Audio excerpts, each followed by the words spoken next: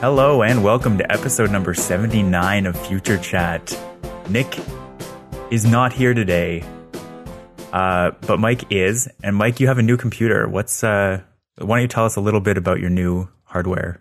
I am using a new computer. I'm pretty excited for it, actually. For those watching the feed, you'll see that you're seeing a bit more of my forehead today because the camera is sitting on top of my dual display monitor that I have set up. So it's a new desktop computer just because we find that we're needing to take the laptop out of the house a bit more. So it helps to have something at home. So it's I guess you call it a mid-range desktop computer, an i5 processor. 4 gigs of RAM. Definitely going to increase the RAM at some point to 8 at least. But no, it does the job for now, and pretty excited to give it a test. When it is a Windows PC, I was using the Mac laptop before, so my work computer is a Windows, so it's a bit more familiar to me to just kind of use it. But sure. I updated to Windows 10 as soon as I brought it home because I had 8.1 installed by default, so got the Windows 10 and been using Edge browser, so that's pretty exciting. Whoa. Yeah, I know. Think of that so far? It's honestly, I'm just trying not to think that it's not Chrome, and it's fine. Like, I guess it doesn't have all my bookmarks and stuff, so maybe at some point, but I haven't really needed them lately.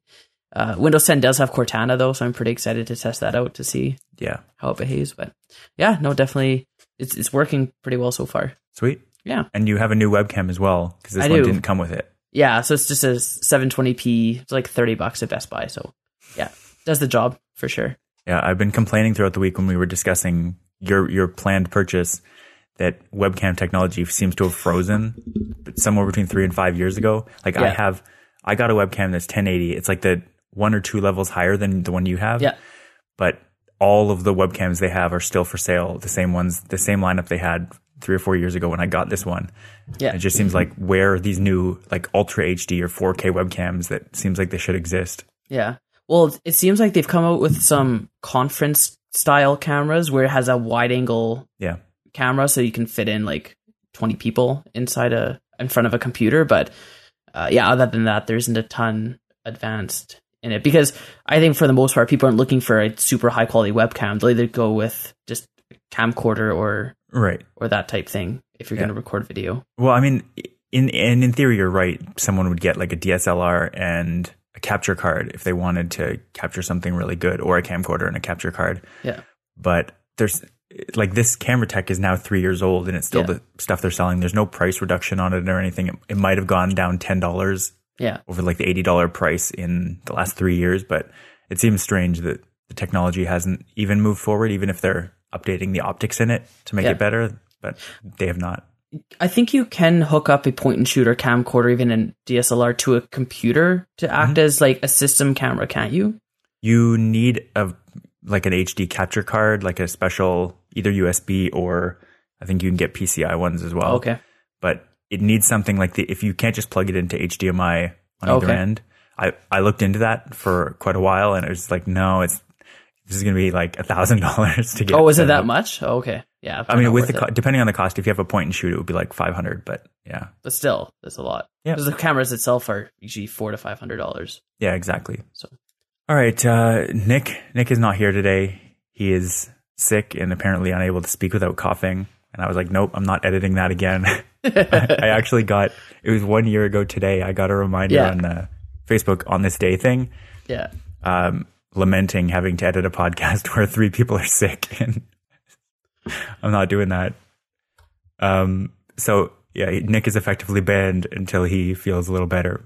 Yeah, but we do wish him well. He likes to think he opted out, but he was essentially not allowed to come anyway. So yeah, exactly. But we do have a number of stories here. We're going again with the kind of more condensed format than we have done in past weeks up until this past one when we tried this new format. And so we'll see how it goes again. The first story I have here is going to be one that hopefully our viewers are somewhat familiar with, because we talk about Tesla every time something happens with Tesla.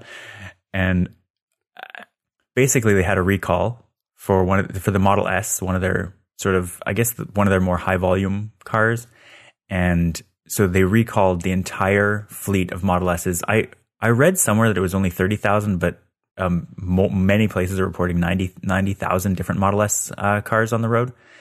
And when I first read this, my thought was, oh no, this is terrible news for Tesla. And then I started reading more and more articles on it and just seeing actually, like, this is a recall, sure. I mean, it's obviously not great if you have to do this, but basically the way Tesla works as a company and the fact that their cars are so kind of well made and kind of piecewise, what happened was there was a one instance of a seatbelt failing in Europe with the Model S, and they immediately checked that this one bolt had apparently failed and caused the seatbelt to not actually like hold you when you get in an accident. And they decided, okay, well, what we're going to do is have everyone, they basically, because it's a futuristic company, they basically emailed all of the owners of Teslas and said, we had this problem and we're recalling the entire fleet. So you can make an appointment to come to one of the Tesla dealerships, or if you can't, if there's no Tesla dealership near you, they're working on bringing the program to the supercharger stations that they have. And if you can't even get to a supercharger station, they will actually try to make an effort to send a tech to your car to do this bolt check. So they're going to check the bolts on the front seatbelts. And basically, it's like a 3-minute examination followed by a replacement of one bolt if it needs it.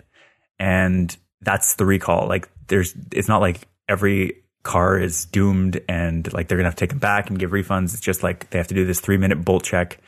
And they're going to do it so efficiently, basically saying, I read a lot of people talking about like GM and Chrysler have been involved in these horrible recalls where like people were getting killed and they were doing math trying to figure out, what's the cost of this going to be and trying to work out the math to make it still make money for them. Whereas Tesla operates much more like a tech company in that they get out ahead of the issue and just say, we're going to preemptively just recall all of this and just fix the problem completely. And I just thought it was really awesome that they chose to do this. They didn't have to go through this particular course of action because it wasn't enough of a problem to merit a full recall, but they voluntarily went ahead and just did this. And apparently everyone from Elon all the way down was just completely 100% behind this idea, like through the executive branch. Yeah. Just for a bit of insight into how, in my experience with recalls, like, vehicle recalls are not unheard of. In fact, they're probably one of the more common things that happen. And they usually are just bring your car in 5 minutes and you're out, because they'll come across a case of whatever failing or being malfunctioning or whatever. And they'll just say, at your convenience, if it's not a life threatening, like immediate type thing, like the Toyota brake failure issue is kind of its own thing. But yeah, if it's, we had 2 for our car in the past couple of years where the rails on the driver's seat, how you can adjust it back and forth, the rails would not sometimes click in fully when you adjust it. So like, okay, bring it in and we'll fix the issue. And there's another one with something with like the axle or whatever. But again, it was like, bring it in. Again, it was a mailed out notice. So that was registered with your registration or your manufacturer or whatever. So if you hadn't updated it, you're probably not going to get that letter. So it's good that they used email in that case with Tesla. And it's good to see them jump on it with one case, because for most manufacturers, they'd never issue a recall on one case. Right. But a tech company, if there's a bug fix to do, they'll just issue it. They'll just work on it and come up with a solution and issue that. So that's nice to see Tesla kind of getting on that and having that initiative. Yeah. I read the first real kind of think piece I read on this was from some financial blog. I think it was like an actual financial website that also had a sort of news component. They were talking about the absolute tank that their Tesla stock had the day of the recall. And so they showed this massive downward trajectory immediately after the recall, and then it just kind of kept trickling down. And so I looked at it later that day. I just went and looked. When I saw the article, I clicked to the actual Tesla stock for the whole day, as opposed to the snapshot they had, and it had like 90% recovered by that time, like but later in the day. It's just like, this is not a thing. Stop trying to make it a thing. It's just a good move. Yeah. Can't say the same for VW with we just keep finding out more and more. Now I think they're saying like every car they've made since 2009 is has more emissions than they were saying, and like illegally high levels. You mentioned that not all recalls are necessarily kind of deal breakers for the car where they have to be completely returned or go through some big, massive safety inspection. But I did read examples. I mean, obviously there's one of the Toyota you said with the brakes where they just would stop working, and like that had caused many fatal accidents. Yeah. But I also was reading at the time about one, when the Tesla thing came out, I was reading about one where apparently the airbags going off would cause metal shrapnel to be launched out also. It's just like, that is, well, how did that design ever get through? Yeah. Yeah. But this is, I guess, the good news, in terms of car recalls. Okay. What's your first story here? I'm very intrigued. Yeah, I actually came across this, I think it was last night, and it seemed to have kind of flown under the radar on other kind of news cycles, but I guess the FDA just approved genetically modified meat for the first time. Mm-hmm. There's been lots of genetically modified vegetables and corn and all that kind of stuff in the past. And they're kind of the focus of the attention of the groups that are against genetically modified foods or organisms in a more general sense. But the FDA just approved for the first time a genetically modified meat. In this case, it was salmon. Mm-hmm. And apparently it was a 20-year-long process that they went through, and it just got approved. And the only genetic modification that they're doing to it is crossing, I believe, is salmon with a Chinook salmon and an ocean pout, whatever that is. It must be another some type kind of of fish, presumably. And it speeds up the maturation process because this GM salmon called Aquadvantage grows to the market size in half the time of the natural kind of farmed salmon. So that obviously makes a huge difference because there's a big demand for food in general, and salmon is one of those kind of common fish that people buy and eat. So if you can produce more faster, then that helps out both the consumer and the producer. So, it's a good thing that this got approved from a consumer standpoint for availability and cost, because if there's more available faster, then ideally the cost should go down. Yep. But there have been groups against this because, I guess, in accordance with just GM rules in a general sense, they don't have to label them as genetically modified. Right. So I guess groups are saying, oh, well, it should be labeled, but if the FDA approves it because it's fine, then there's no reason to label it specifically as genetically modified, because that's obviously going to create that negative kind of knee-jerk reaction. It's like, oh, I don't want that. Yeah. So the alternatives that the FDA was suggesting is, okay, well, if you natural people want to distinguish yourselves, you can label your own as saying all natural or whatever. Because that's never caused problems. Yeah, right. But with the genetically modified variant, you don't need to label it because it is perfectly safe. Yeah. As are many, if not all other, approved genetically modified foods. Yep. So I don't know. It's good to see this precedent being set. And hopefully we'll start to see more solutions being come up with to solve these types of issues where there's food availability or sustainability in certain markets to actually grow them. Because right now, like, you have to pretty much, at least in Canada, you have to import almost all your fruit. There's like apples here and oranges and grapes, I guess, in Ontario. Yeah. But for the most part, you're importing all your fruit from California or Florida or Mexico or wherever. So if you can genetically modify foods to grow in better, more local conditions, then that's good because it supports, more local business and again, the cost. So, we've talked about GM before and how it's kind of overblown and a very hot button issue. What's your take on this FDA approval? I think it's a step in the right direction. We're not quite at the point where the lab-grown meat is getting regular approval, but this seems like the most obvious possible case. It's unclear to me at this point whether this is just kind of splicing different genes together or whether there is some kind of additional tweaking that was made. Because, crossbreeding has been a thing forever. This seems just like more advanced kind of targeted crossbreeding than it is normal genetic modification, where they've inserted genes from, say, like what was it? The goat's milk getting spider DNA to make it make that nano wire, whatever it was. But like that seems a lot more weird. But whereas splicing two different fish species together seems like a lot more natural target, and something you could just do with regular crossbreeding, as opposed to obviously you speed up the process quite a bit by doing it with the actual genes themselves. But it doesn't seem like as big of a deal to me. So it seems like a no-brainer is the first example of this. Yeah. Well, and that's what the proponents of the AquAdvantage case have been saying, is this is no different than what we've been doing forever with fruit.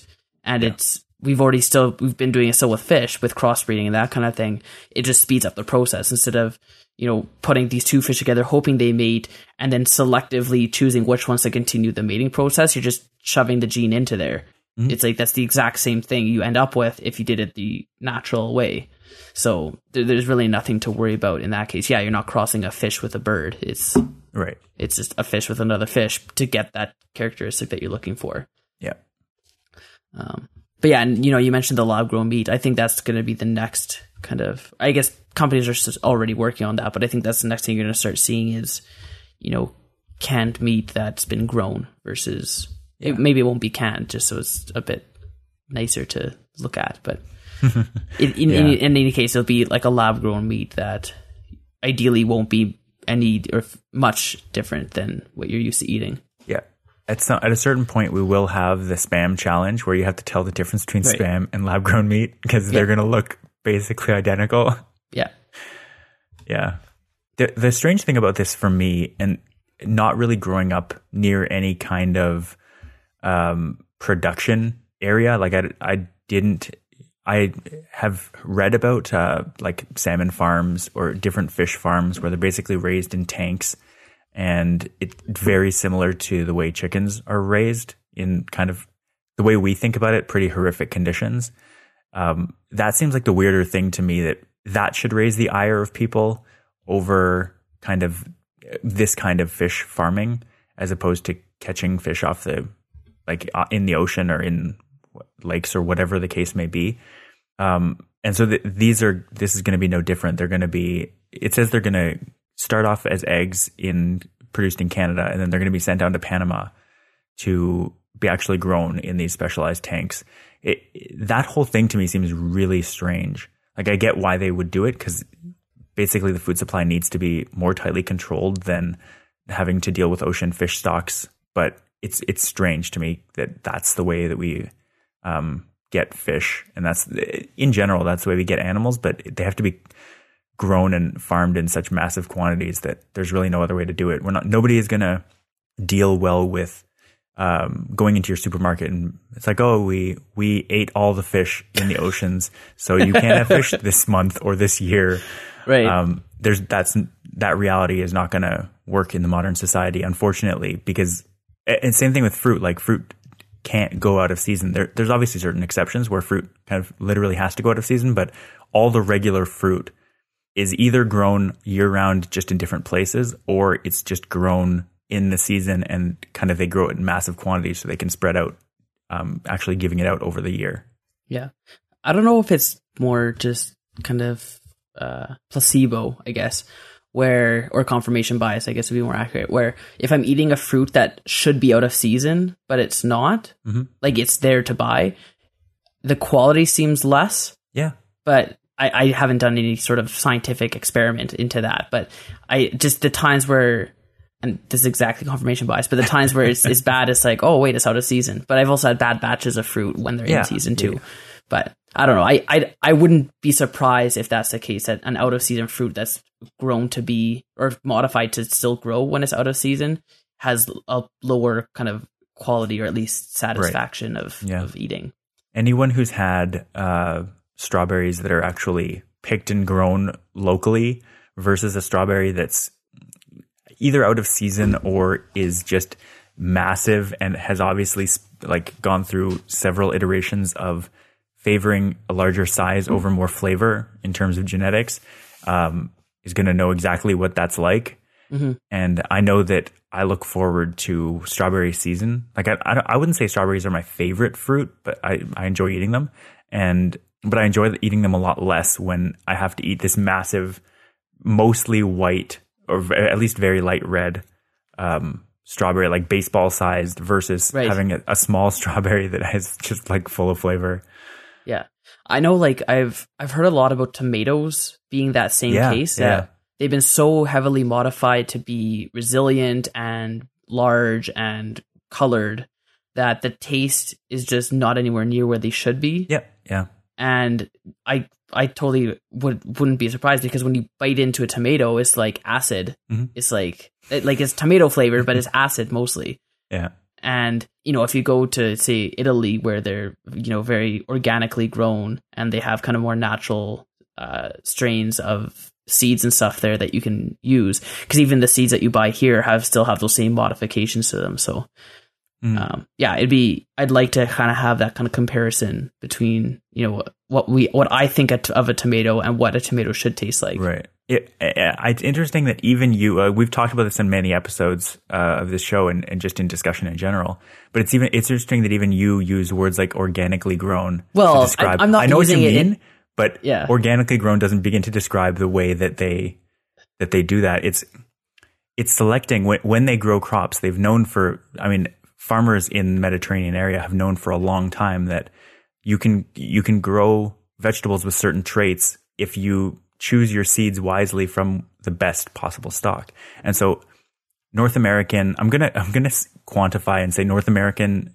they tend to favor the size over the flavor and the taste and the color too. Yeah, the color is important, but and I think if we didn't discuss it, it was at least talked about briefly outside of the show, talking about, I think it was heirloom tomatoes. They've started to tip back on the side of selecting for flavor, and even more specifically selecting for mineral and nutrient content in tomatoes, because they basically opted for this big water-filled ball. They're basically water balloons, and how that's not really an enjoyable tomato experience.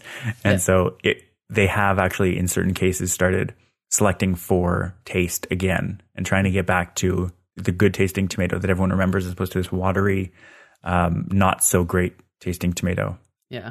The crazy thing is that, and I have the same thought process when I'm at the grocery store, I'll be picking produce and I'll kind of instinctively pick up some of the bigger ones and be like, oh, this is a good big one. But then I realize, wait, I'm paying per pound. Yeah. So I'm paying more for this than a smaller one anyway. So I should pick one that, looks the best, not just the biggest one. Right. But in the interest of the grower, they'd rather sell one giant one for more than a smaller, cheaper one. But if you're buying 3 small ones instead of 2 large ones, it's to the grower's expense, because you're buying more of their product or less of their product. Wait, you're buying more of their product for the same amount of money than less of their product for the same. So I definitely have that at the grocery store all the time, where especially just having 2 people in the house, like I don't need a green pepper, for instance, the size of, I don't know, a softball. Right. I'd be okay with having one the size of a baseball, but that doesn't really exist. And so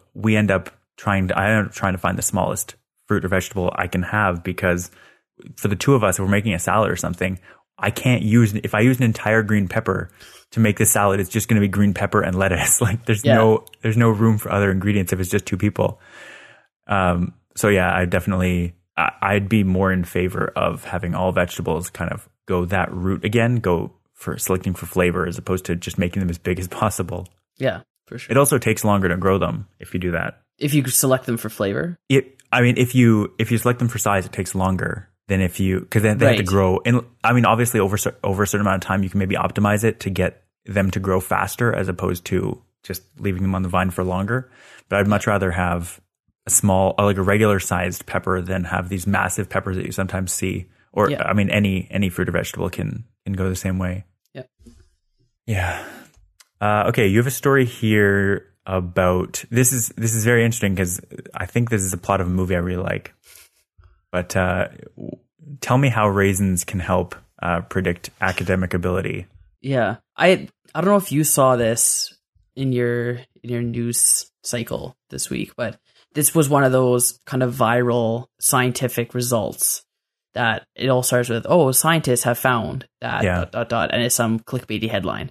And this one was one of those, and I saw it, so I ignored it the first couple times I saw it, and like, okay, I've seen this enough times that I have to read it just to know what it's about, so that when I see the headline for the rest of the week, I know what they're talking about. And yeah, all the headlines are saying, oh, this simple test can predict your child's educational capabilities or whatever. Mm-hmm.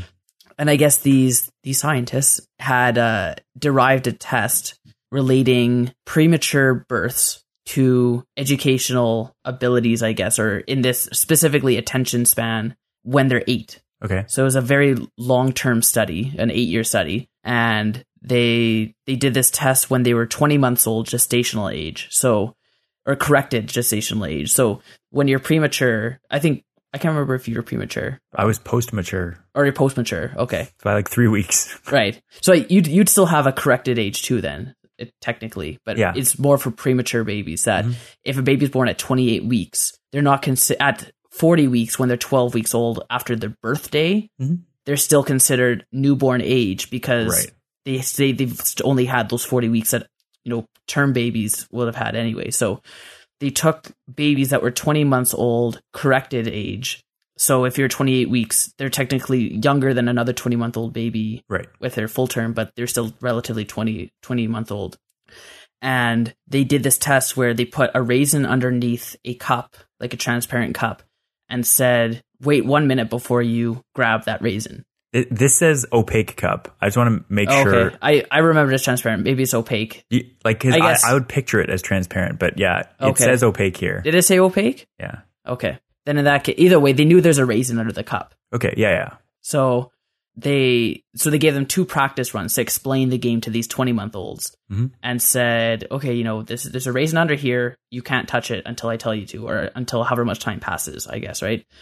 And there's, the marshmallow experiment was kind of a similar thing where they're trying to avoid touching this marshmallow. Well, avoid or eating it, I think. I guess, I think they're allowed to play with it, but they couldn't eat it.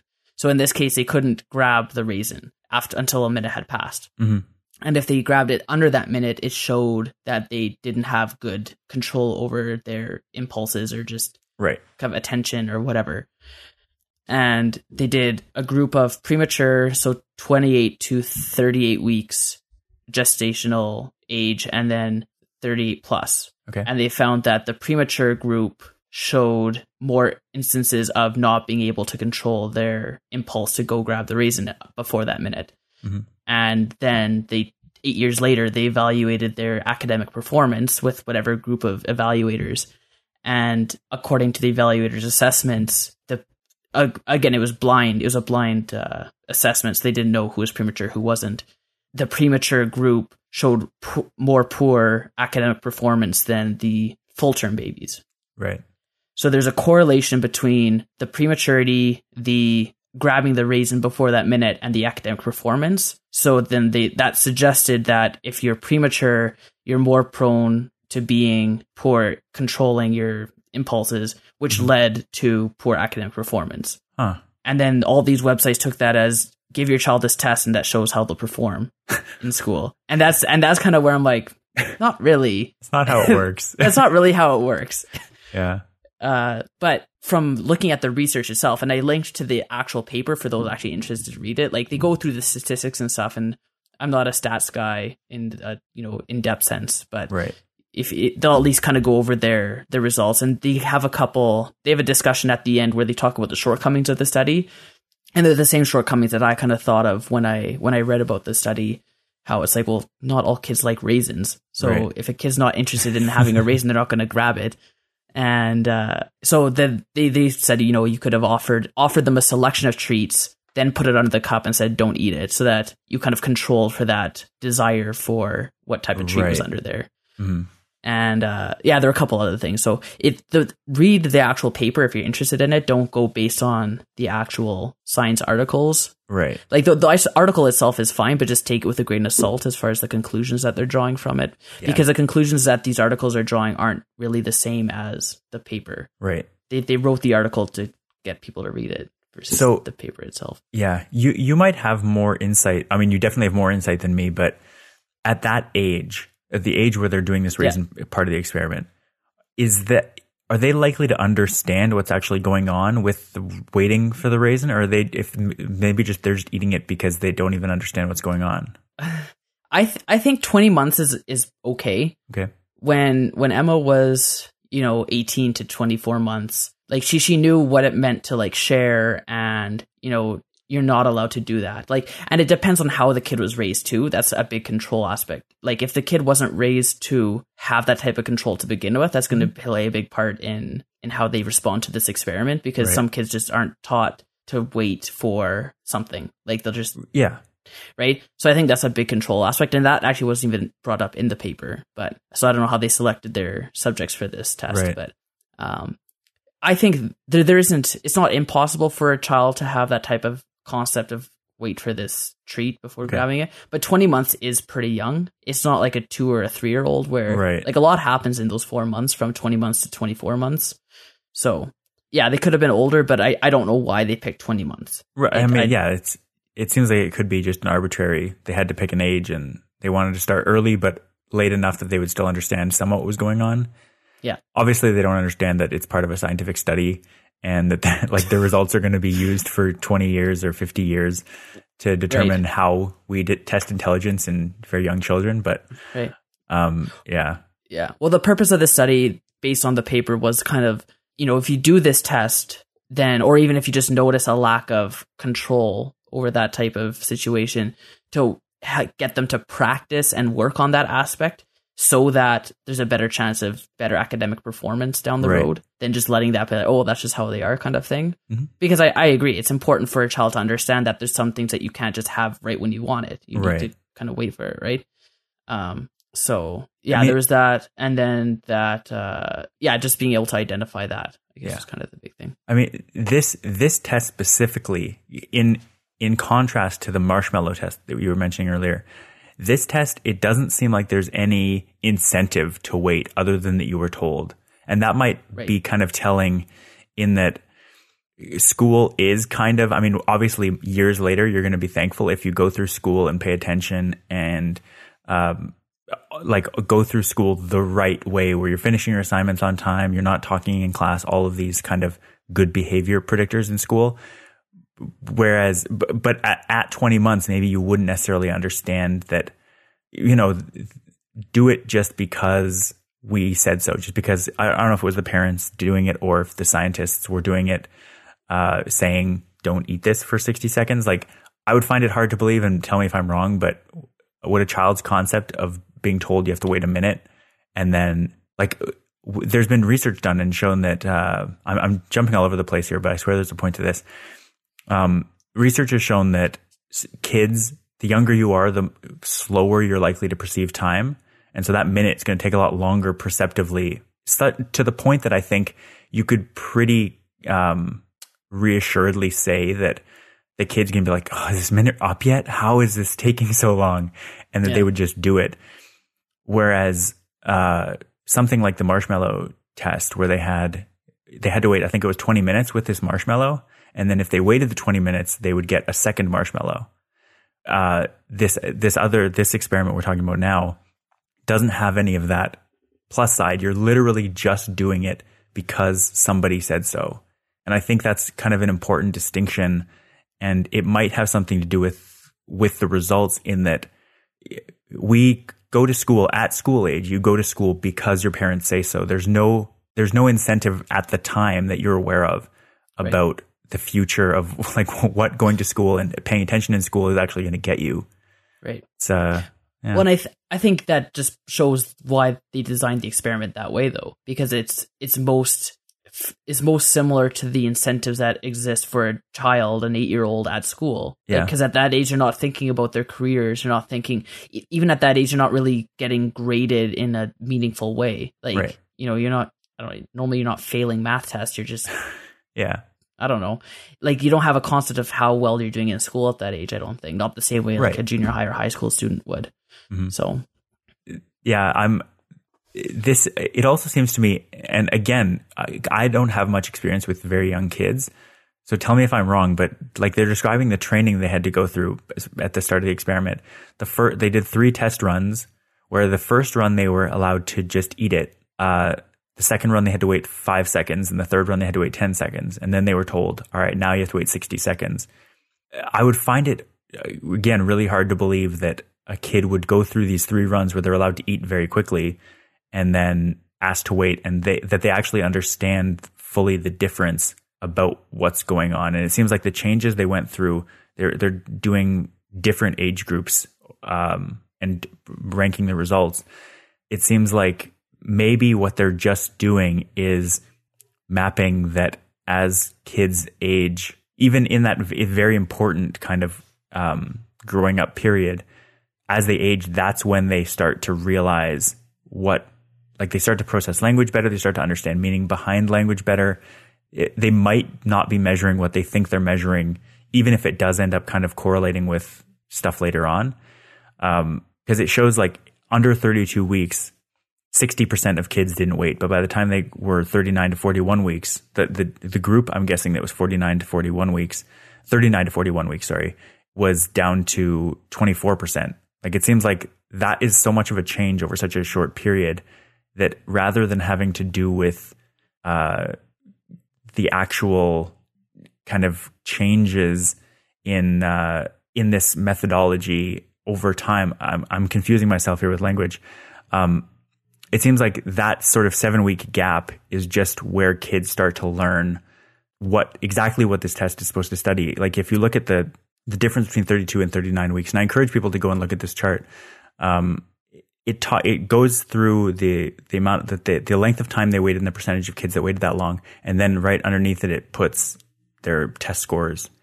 And it seems like even though at under 32 weeks there's a 50 or almost 60% of the kids didn't wait 10 seconds, it seems like they did pretty much around the same on the tests as the 39 to 41 week kids, even though only 24% of them ate it right away. And so it seems like it doesn't seem like a very strong predictor. I mean, and obviously that's kind of what pop science is. Right. It's like we're doing this, and maybe they're not thinking, this is kind of, these are garbage results. Maybe this will just lead to future funding and different studies. But it seems like it's not as conclusive as the headlines made it out to seem. And I don't think it's definitely not something that parents should use as a test to see whether their kids need extra help in school 6 or 7 years later. Yeah. I don't know.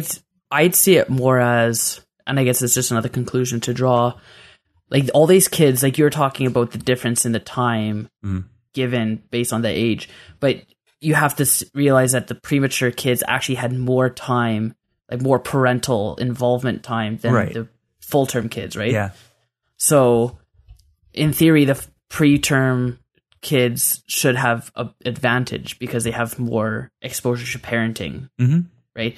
Albeit the first however many weeks that they're premature, they're still developing even prior to what the full term kids would be when they come out. Yeah. But like, I think it's indicative of how environmental factors such as parenting style or values affect kids in an academic sense, such as discipline in, delayed gratification or whatever you want to kind of consider this type of test, like what is testing for.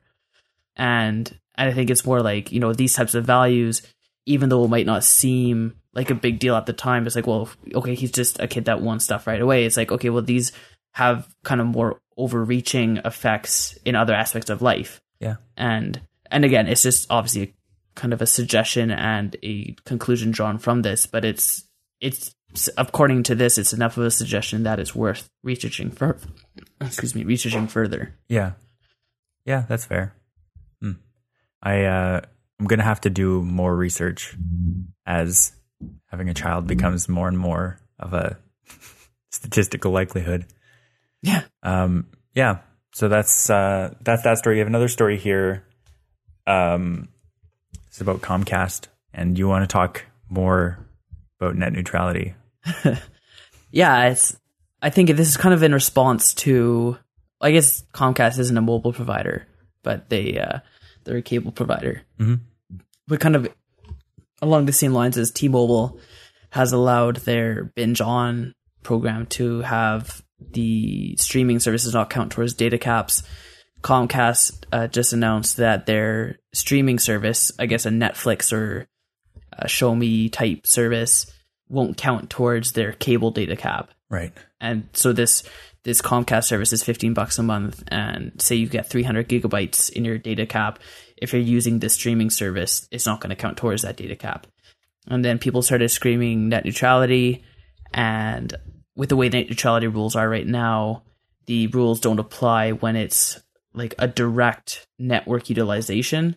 So in our net neutrality episode, however many months or years ago at this point, yeah, the rules were talking about how they're kind of like the middlemen that would choke back bandwidth on certain provider, or not providers, but certain content. Whereas this is like a direct connection to the customer where they're managing that. So that net neutrality rules don't apply to that. And I'm inclined to agree. I'm not opposed to what Comcast is doing. I think it could set a precedent where it kind of starts getting kind of carried away. But in this specific case, I don't think there's a huge deal with saying, you're paying for our cable service. We're directly providing you with the content. The caps are our own caps. But if you're using our service, that's not going to count towards your caps. I don't see that as being a big deal because it's their own product. Yeah. Right? Yeah. It'd be different if they said, oh, Netflix isn't going to count because Netflix isn't their own product. Yeah. And even then, that wouldn't really apply because it's just kind of talking about the data cap. They're not talking about, slower speeds or anything like that. I think that's kind of where net neutrality starts coming into play. But with this, where they're saying, using our service won't count towards your cap, I don't see a huge deal about it. Right. Well, I don't know what your thoughts are on that. This seems kind of like a gray area. We've talked about in the past many different services and things that seem to be clear violations of net neutrality, or at least proposed changes that seem to be clear violations of it. And we've talked about things that very clearly aren't at all related to net neutrality. This definitely seems like a very gray area, in that if Comcast had this company that you could sign up for a streaming service, and they also had this other company that was owned, the parent company was the same, but they had two separate companies, that one was offering this streaming service and one was offering the thing with data caps, it seems a lot less gray.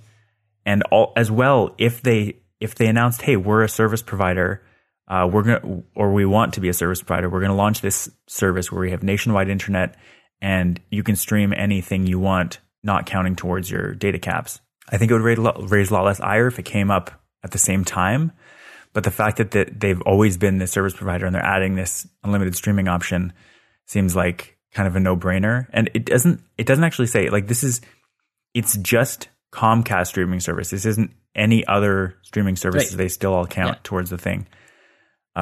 It kind of seems like this is a different thing. You already have this Comcast service.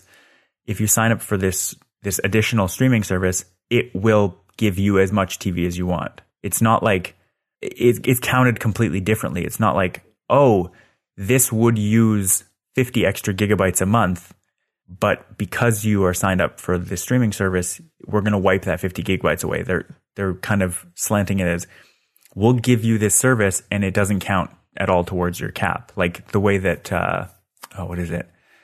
I think, Show Me in Canada with Rogers doesn't count towards your cap. Does it? I don't know. I was trying to think about that when I read about this. Yeah. I don't know if Show Me and Crave, like Crave being TELUS, I think. TELUS. Bell, whatever. Or whoever. They're basically the same company at this point.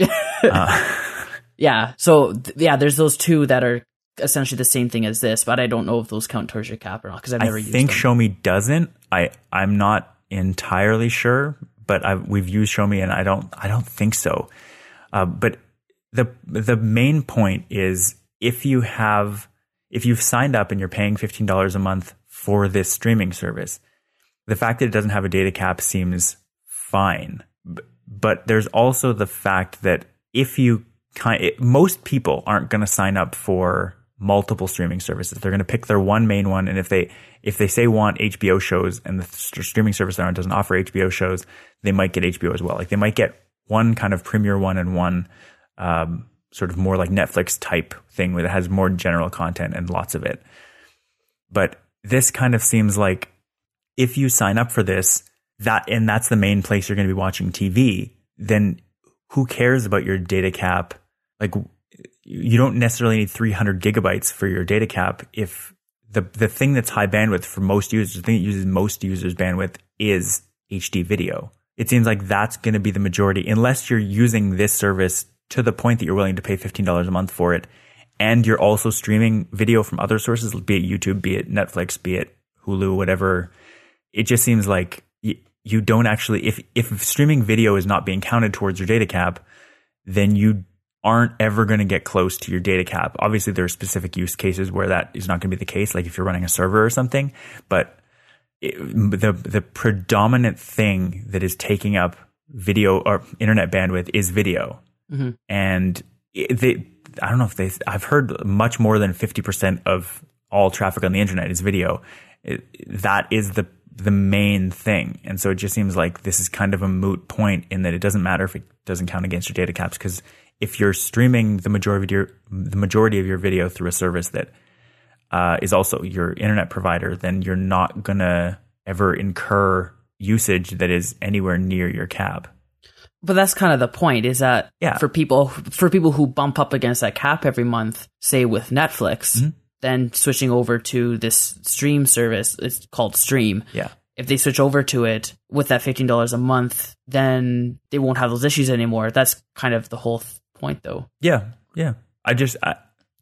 In terms of net neutrality, if it's taking away from something else, then that's not great. If it's taking customers away from Netflix solely because they are bumping up against Comcast data caps, I understand the concern there, but I don't think it's a net neutrality concern necessarily. I think it's just like kind of a gross thing to do. Right.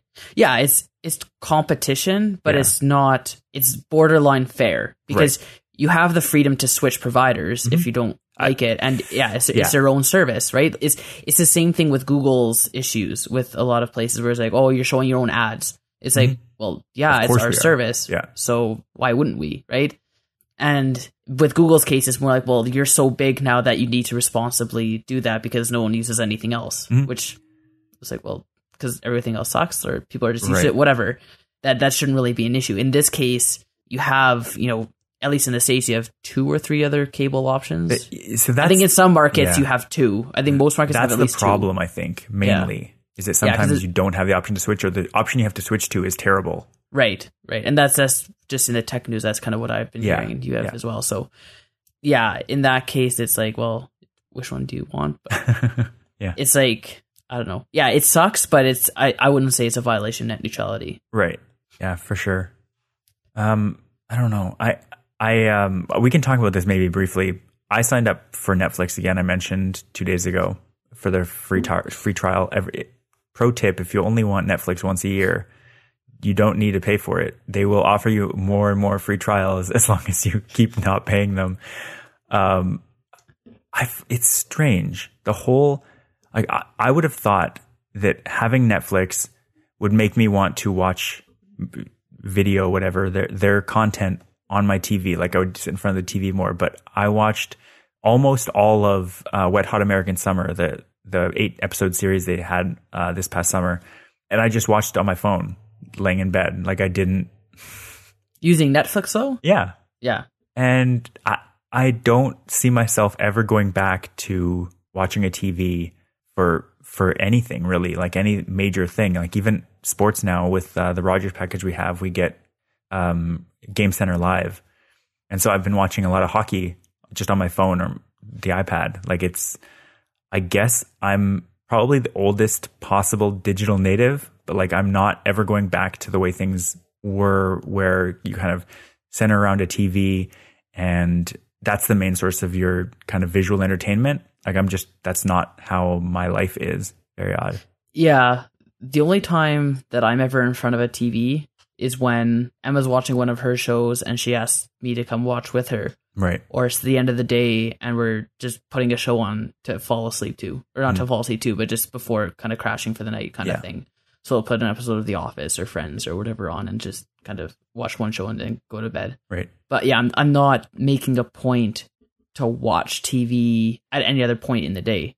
Like there's times, I think there's one show called Switched at Birth. I don't know if you guys have seen that before, but they have it on ABC Family or whatever it's called now.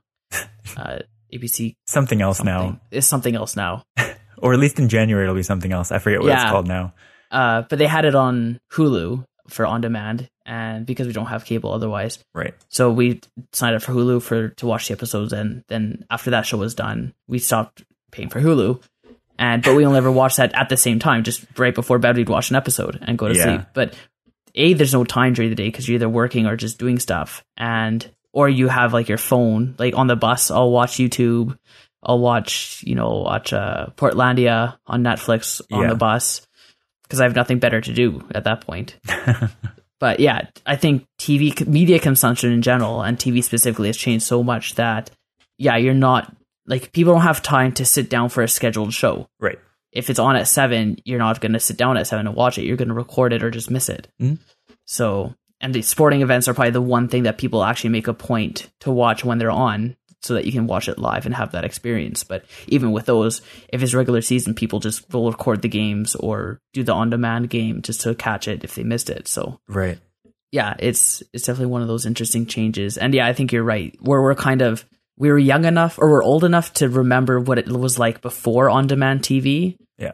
I think when we were kids, they were just starting to come out with digital cable where you didn't have to go to the TV guide or go to channel 3 to see what's on. You could just pull up the menu and kind of scroll through the shows and switch to it. But yeah, I think it'd be crazy to go back to that. Yeah. So what I've decided, I think that I'm going to do, I've kind of gotten into the point that I'm now subscribed to Apple Music.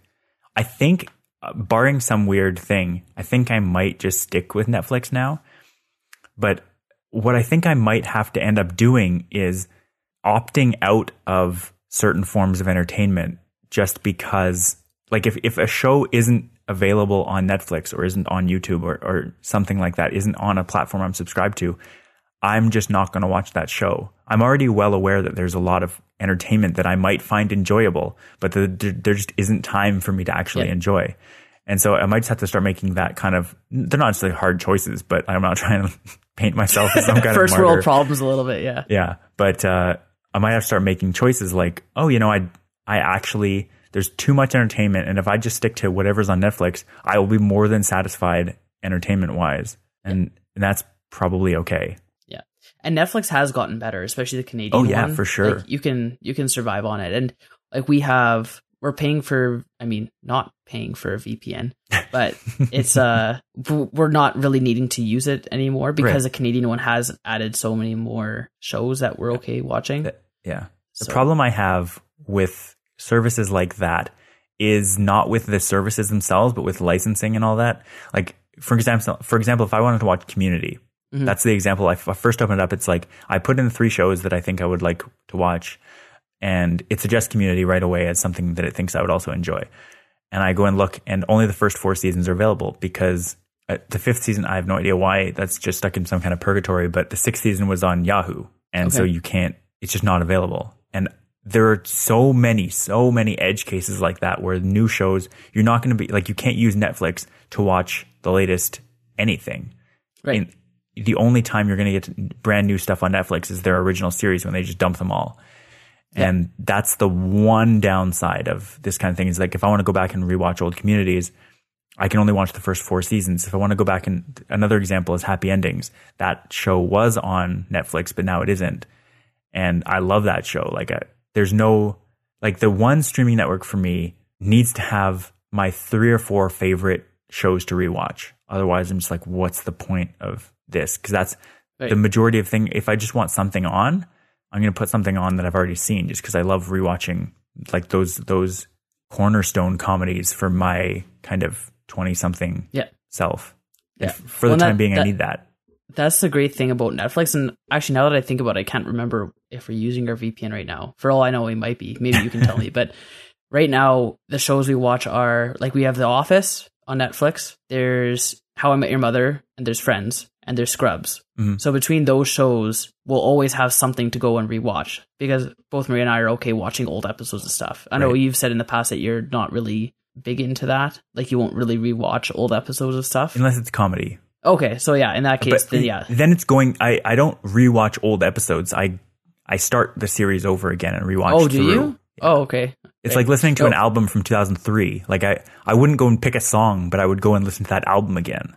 Right. I think it depends on the show. Like Friends and How I Met Your Mother, they're Yeah. fairly easy to just jump into That's- any time in yeah. between. Mhm. I think, and same with The Office. Scrubs is a bit trickier to jump into the middle because there's a lot more kind of stories that they carry on from episode to episode. Right.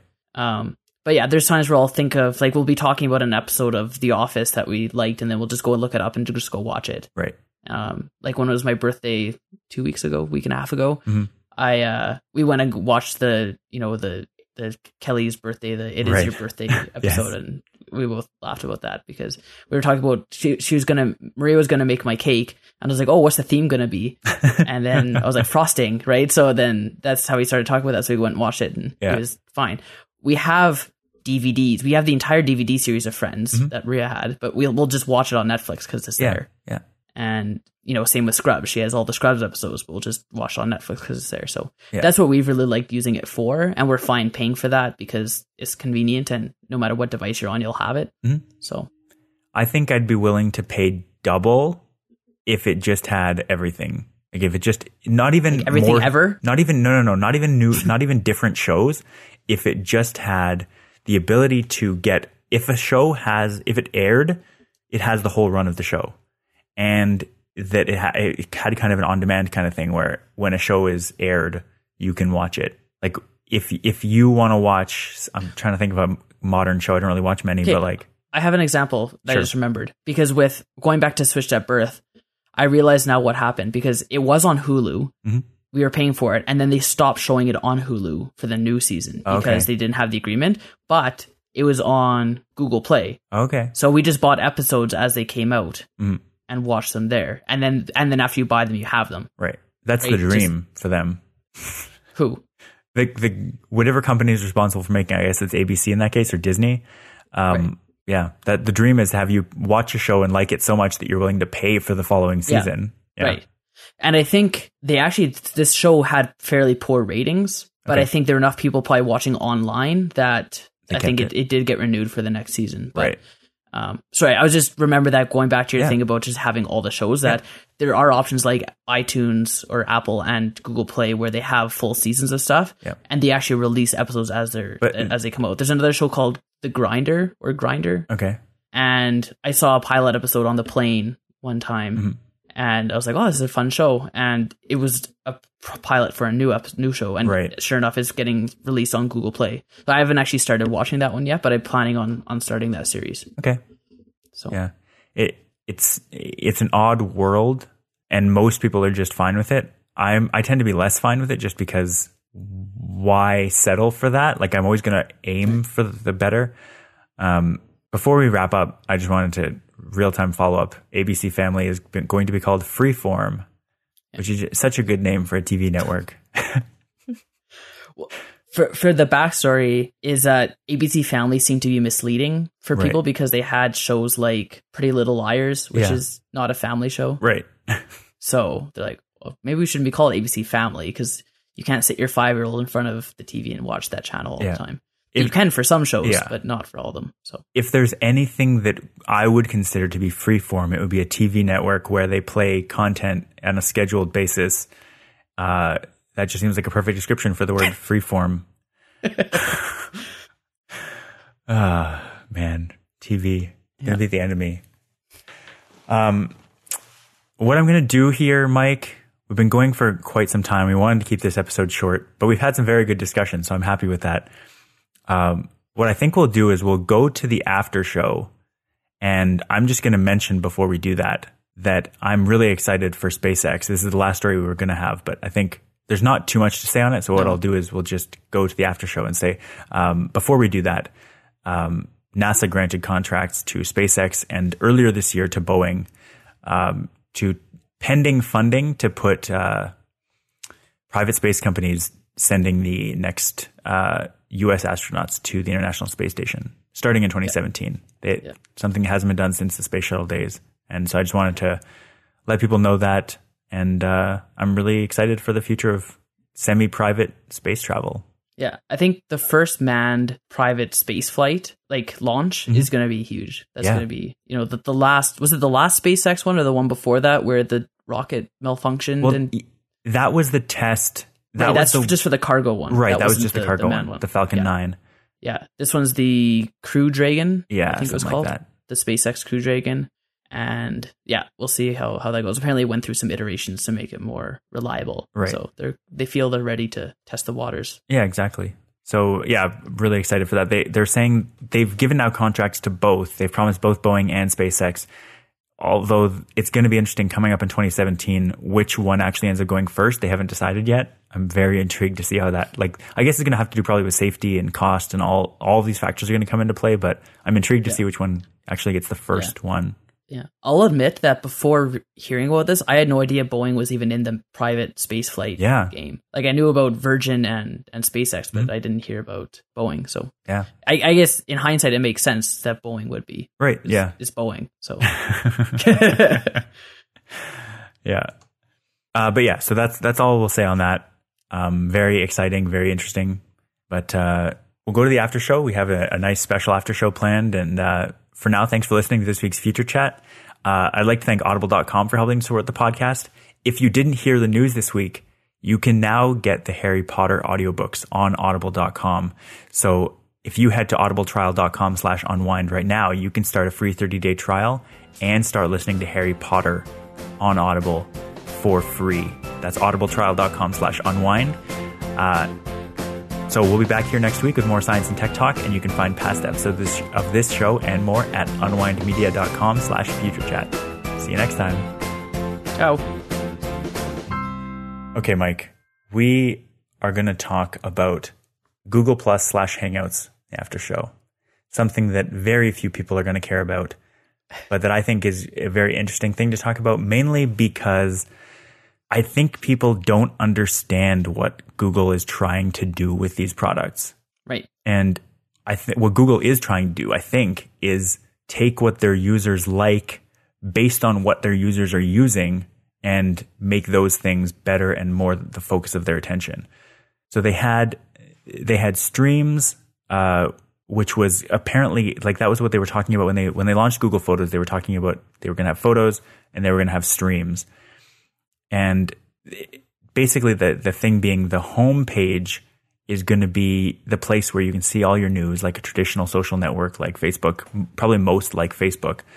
And people really weren't using it to, say, type up a post on Google Plus and like a status update. Right, exactly. They weren't using it like that. But it doesn't mean they weren't using it, period. And if you or I go to our Google Plus homepages right now, it's just full of stuff. Like, it's full, but it's not necessarily from particular people posting particular things. And so this week they refocused their efforts on the two things that they found people using the most, which are private or public communities centered around interests, and personal collections, which are something they introduced earlier this year that lets you either share a post yourself or share a previously shared link and post it to kind of a curated collection. So I have two collections, one called blog posts, one called podcast episodes. And anytime I share something on Google Plus, I share to one of those two things. Like if I post a podcast, I'm not going to post about the podcast on Google Plus from my own account. What I'm going to do is share it from either the Future Chat or the Unwind Media account. And then I'll just reshare to podcast episodes. And that lets people, by default, you're subscribed to, if you follow someone, you're subscribed to their collections. But what it lets you do is organize what you post and also follow specific things about people. So say you have, I'm trying to think of a good example of a person that does multiple things, but Jonathan I only have myself. Does. Sorry? Jonathan Zunger. He does. I don't know. He's one of the Google Plus head guys. Okay. And he's fairly active on Google Plus. I follow him and he does really, really interesting stuff. And he does everything from history, math, science, politics. He uses the collections, and he kind of championed the whole thing. And when you see a public announcement from Google Plus, usually it's him making that announcement. Okay. So yeah, he's one that's kind of trying to encourage people to use them. Mm-hmm. And if you go to the Google Plus collections page, there's a featured collections, and all those people also use the collections, obviously, because otherwise they wouldn't be featured. Right.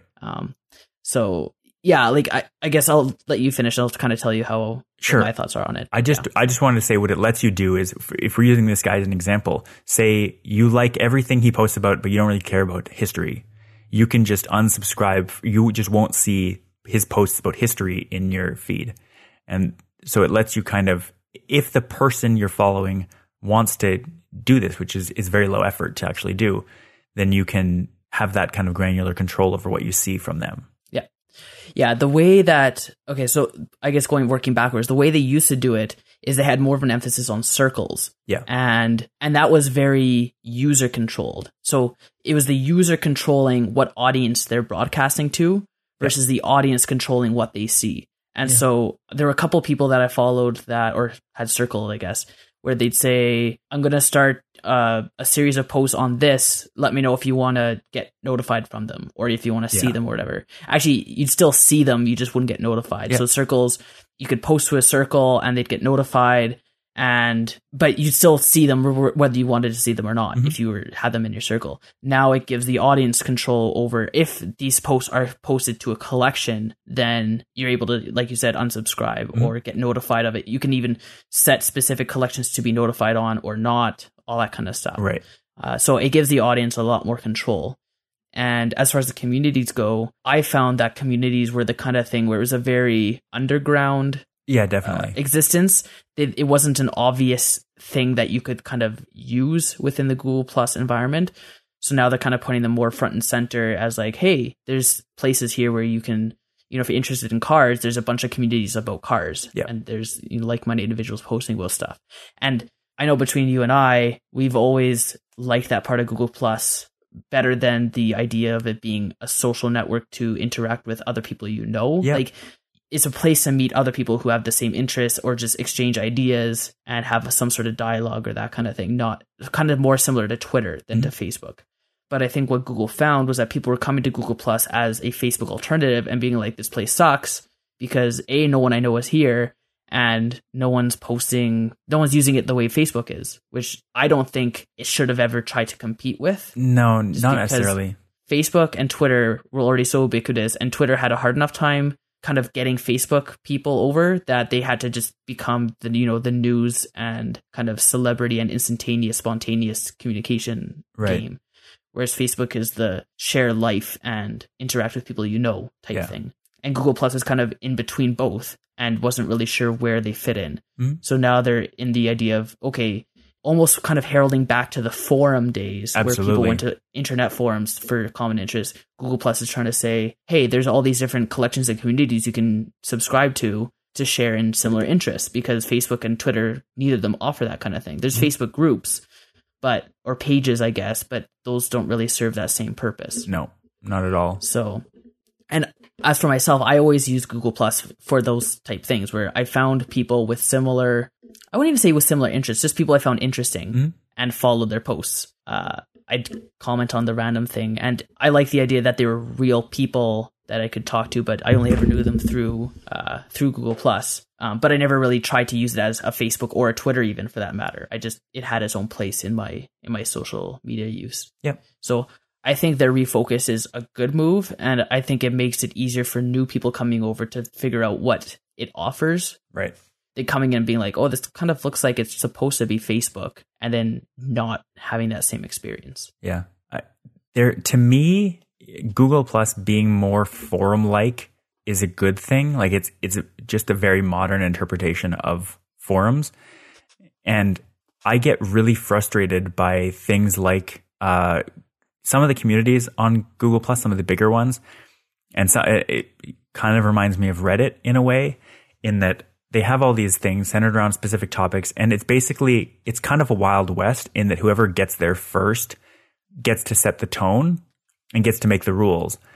And so you have communities centered, like pretty large communities in both Reddit and Google Plus where you have moderators who make a set of ostensibly arbitrary, because there's no democracy here in terms of the rule making process, but you end up with no inherent democracy anyway. Right. Not that you can't establish that, but this is what you do here. This is what this space is for.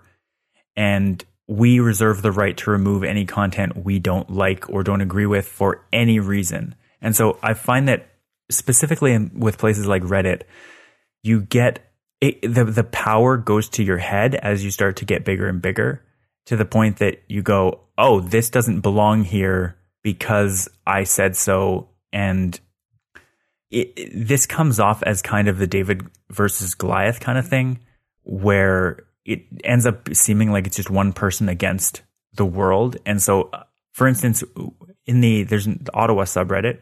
I've encountered this in various science related Google Plus communities as well, but I'm going to use Reddit because it's a more currently relevant example. It's something I'm trying to do right now. Trying to post things on the Ottawa subreddit that I'm doing relating to Ottawa. And basically coming up with people saying, oh, this isn't just a place where you post links that you have worked on. This is not, they call it self-promotion. And basically saying, this is not a place for that. That inherently is spam. Even if it ends up being something that's insanely popular, and it's something that if anyone else had posted it would have been amazing, then you kind of get punished and face possible ban from the subreddit. Like, it just seems like such a weird world where the moderators kind of, it seems like they take their roles too far. And it's the whole thing about, I think, taking it to a very extreme example, like power corrupting people. Just seems like I imagine people going into this, oh, I got to become a moderator of the Ottawa subreddit, and I'm only going to let the best stuff in, and I'm going to reject all the terrible stuff that's out there. And then someone comes up and posts this thing that they worked really hard on, and that everybody that they've talked to or showed it to finds it really great, and they post it, and someone goes, oh, you made this, you're not allowed to post that here. You're just trying to promote yourself. It just seems like it's such an odd thing. And I encountered the same thing, as I mentioned, on I think it's called Science on Google Plus community on Google Plus. That was a while ago. Yeah. I stopped doing it because it was too frustrating. Like, they have the ability to go, and sometimes it wouldn't work. And you kind of learned from those experiences. Sometimes you'd post something and it would just get no response. But other times you'd post an episode of Future Chat, or post that we're doing this chat and this is what it's about, and feel free to join if you're interested. And it would get a bunch of positive response for the first 12 hours or however many hours of its existence. And then it would disappear because one of the moderators removed it. And it's just like, this was getting traction. People were enjoying this, and you took it away because you felt like it didn't belong in your little walled garden. And modern forums don't have any way to counteract that, in that I get that there always has to be, or always, but there generally has to be a moderator. But why do certain people get to be moderators? And if their power sort of ruins the experience for everyone else, then why, there's no easy way to change who moderators are, who actually governs what happens. And you find the same thing in politics. This isn't unique to online forums. This happens in the real world too. It's such a hard problem to solve. And so introducing things like collections, where people can subscribe to individuals as opposed to having to go to a forum, I think is helpful, especially if you can go into Google Plus, for instance, and search for collections that are about sports. And you can go and see, oh, these are the people that I want to follow and hear about what they have to say about sports. Like, if I wanted to set up an Ottawa themed collection on Google Plus, I can just do that. And people that want to hear what happens with Ottawa, they can just go and follow it. I don't like forums in that regard when they're too heavily moderated. I think Reddit already has an upvote downvote system. If people get fed up, there's already a system to say, oh, this is spam, it's not good, it's not something people are going to want to see. That immediately goes away already. You don't have to remove it for being spam. It just seems like an abuse of power based on people wanting to have their ideal thing be the thing that happens because they ostensibly own that area. They govern it. And I don't don't know why I had to go on a rant about moderators and ownership of digital kind of forums, but there you are. Yeah. No, and that's the big thing, is that Google Plus offers a place where, it's not as politically charged as a forum can get, as far as the collections go, because you're subscribing to one person, and if you don't like what they have to say, you just unfollow them. But you can discover a lot of people that, even if they're not, like, they'll post an article and just comment about it, and then it generates a whole thread of conversation based on that. So it's not even that the people themselves are especially insightful or whatever, but I guess they've generated enough of a following that it allows for that discussion to take place, and they'll bring up good topics and that kind of thing. And yeah, I think that's where Google Plus really shines, is just bringing people together and commenting. Like Twitter with their threaded conversations has helped a lot. It's helped on that end. It's helped, but it hasn't made it especially great to do. It's still not a place for discussion. It's better, but it's still not ideal. And Facebook is just, it's Facebook. And like, it is though. Like Google Plus, I think, is slightly better, because the trolls, you either have people who have stuff to say, or you have, I don't know, I don't encounter too many trolls on Google Plus. No. There's like spam, and there's people who just post and say hello on stuff, and it's like, okay. But at least it's not trolls. I think what Google Plus could use is like threaded replies. Yeah. Because it can be very confusing, because the way it works now is if you want to reply to someone's comment, you just tag them in the post. Yeah. But you have no idea what specific one they're replying to. If it's one of the first comments and someone way down below is replying to them, you'll never know that that's the one they're replying to. Yeah. Because there isn't even a quoting system. I think even a quoting system would be better. You'd have to do it manually if you wanted to. Right, but you can't link back to the original comment. You probably could, but it'd be very annoying and weird. Yeah, it's not worth it. It's not integrated into the system, so it'd be no.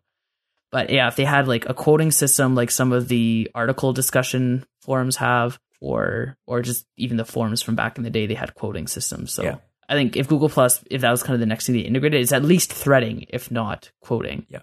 So even Google, or not Google, even Facebook has at least one extra level of threading. Yeah. Which is good. And I understand the reasoning behind not wanting to do that, because it makes things way messier. But and I think Facebook does have a happy medium in there, and that they added one extra level of threading, and then you start to just get inline replies.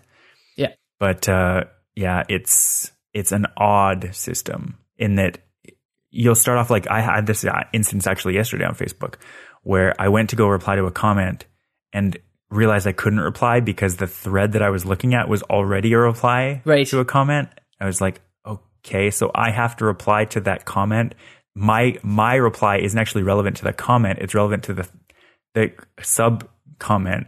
It's a weird thing, but that's just kind of the world we live in. Yeah, but it's better than Reddit and what's the other one? Not Imgur. Imgur? There's the other, maybe it is Imgur, that have just thread, and then expand, thread, like 50 billion threads. Right. I think Reddit does do that, and maybe it is Imgur that has the same type setup, but I don't like those either, because we talked about that before, how Reddit just has a horrible user experience when you start trying to follow like sub threads. Yeah.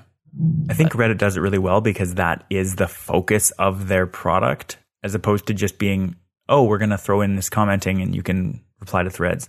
That's all you have on Reddit. So I think it makes it okay. And the way their commenting system works really is quite well thought out. It's never going to necessarily be perfect, but I don't really have any major problems with the commenting system on Reddit. If my main concern is with the human element of moderators trying too hard. Like if something doesn't fit with the section, that's fine. But I feel like when you have the sort of Wild West thing I mentioned earlier, when you're talking about, there's a certain group of people who moderate the Ottawa subreddit because they created it first. Mm-hmm. I don't think they should get a say on if something is Ottawa related. Let the voting system have at it. Don't moderate it. Don't heavily moderate unless something isn't related to Ottawa. Right. So you're saying let the upvote downvote system handle it. That's the whole point. If you do that to any great extent, you become tyrannical instead of letting the democracy actually work. Yeah. Did you have anything to say on Hangouts? You have Google Plus / Hangouts. I don't know if it really fits in this discussion. I read a Google Plus post last week talking about a new streamlined interface for Hangouts on the web. It looks very similar to what you get on mobile. And people talking about how the new Hangouts that, again, if you see it as an A/B tester, you can opt out of it and go back to the old version that the kind of we have right now. But they were talking about how the new Hangouts doesn't have apps and how it's very basic. Like I think they said it still has screen sharing, but the Google Hangout apps that we really like, especially in Hangouts on Air, like we're doing now, people were saying, oh, it's gone. I love either doing Hangouts on Air with a bunch of apps or just hanging out with people and having apps. Or I follow some show that does Hangouts on Air and uses it this, and this in very interesting and creative ways. I can't believe they got rid of apps. And it's like, this is a test. It's not done. For instance, and so when I saw that, I said, does anyone have actual evidence of this being gone as opposed to just not implemented yet? And I heard a couple people saying, oh, it's just a sign of the times. And you have to, like, Google's going to kill it the way they killed all their stuff. And I was like, yeah, Reader being dead is terrible. Like, it's years later and I still lament that loss because it was so great. Yeah. But in general, people were talking about how the new Maps is terrible. And I was just like, the new Maps is amazing. And people have this one niche feature that they use and it's gone in the new version, or at least it's gone for a while until they add it back. And it's like, this breaks Maps for me. I can't use it. But like, the new Maps is so much better. It's so much more advanced in every possible way. I don't see how you could miss specific things more than the overall experience improving so much. I'm always going to take the new thing. Yeah, well, that's the thing. It's just change sucks. That's people's take on things. People don't like change at all. And that's the reaction I'm seeing to both the new Google Plus and the new Hangouts.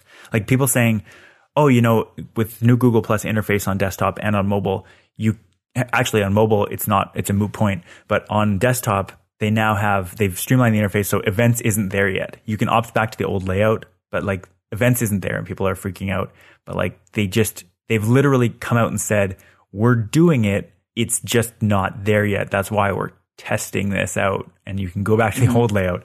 And people are saying the same thing about the Hangouts app on mobile, but it literally is in the sidebar. All the same stuff is still available. You just, I don't know. I find it frustrating. Yeah. My first reaction to the new Google Plus was that they got rid of circles, and then you they pointed out them better. They hit it. It's not an integral part of the experience anymore. Right. Before it was like circles, and now it's like, oh, if you really want circles, you have to go into 3 sub menus, and then if you really want them, then they're there. But right. It's not an essential part of the experience anymore. Because people didn't use them. Like, some people did, obviously, but in general, right. Same thing on Facebook, same thing on Twitter. People don't go through the effort of organizing the people. They just complain when the people aren't organized for them. Because right. people do that. And it's like, oh, you actually can do this. You can put, like on Facebook, on Google Plus, on Twitter, you can put people into lists or into circles or into groups. And you tell someone that and they're like, oh, you can do that. And then like, I'll talk to them months later and they'll be like, oh yeah, I still haven't done that. You can't have both. Right. Yeah. I do like the new thing of Hangouts, letting you use a Hangout without an account. I get why they put it in as a necessity in the first place, because you needed plugins, you needed certain internet technologies that weren't necessarily implemented. Yeah. You have to download something. But now they have made huge steps to remove that requirement. Yeah. I don't know what it was, and maybe I misremembered the change, but I had to download a plugin for this Hangout that we're doing right now for Internet Explorer. But I think I remember now that you had the option of not downloading the plugin, but I can't remember now off the top of my head. But I was surprised when it had me download the plugin, because I'm not using Chrome. I think it's Chrome. I think that's the thing. Okay. But feel free to test it out if... Yeah. Yeah. I like Hangouts. I don't understand. I talk to people, or I don't talk to people. I hear people who podcast about, like, they're technology people and they're podcasting every week, and they always talk about Skype problems. And I'm like, there's a better thing. There's a thing that is great. Like, maybe their internet service is just terrible where they are, but we never have problems. Like sometimes during peak hours, Nick's connection will drop out or like drop down to a lower quality, but I don't. That's just his own bandwidth. Yeah, that's what I mean. Yeah, I don't think we've ever had any issues relating to Hangouts in doing these chats every week for the last almost 2 years. No, the only issue is the lower third on Chrome sometimes doesn't work. Yes. So for the last couple episodes, when I was using my Mac, I had to switch to Safari, and my lower third showed up fine. And this I'm using IE, and it's showing up fine. So something that doesn't really impact the quality. I get like these apps are tied to Hangouts APIs, and so if those change, things get odd. But yeah, that to have that be your biggest complaint, it's like this is a pretty good service. The LG watch. I can't believe they canceled it. I know. It doesn't make sense. Everyone was reviewing it. It was getting good reviews. It's just like, oh man. Yeah, and it was like they made such a big deal of it. They launched Android Wear with cellular for that. That's why they launched it at the time. Crazy. And they're almost like, oh yeah, sorry. And it's like, what, you can just take it away? Like, how does that... when I read that, I was like, oh, like my birthday had already passed, and I was like, I'm not ready for a smartwatch yet, but I'm like, and I was like, oh, apparently it's not happening. And even the reviewers are like, I literally have one on my wrist right now. What's going to happen? Yeah, it just disappears. Yeah, one guy was like, LG, it'd be really nice to know if this thing's going to explode on my wrist, because they didn't give a reason, like they didn't give specifics for why it was canceled. They're like, oh, some mechanical issue or something. Yeah, it was obviously enough to like literally cancel it, and they even said whether we release it or not is still to be seen. Yeah, it's crazy. It's not even like they're delaying it. It's like, this is done.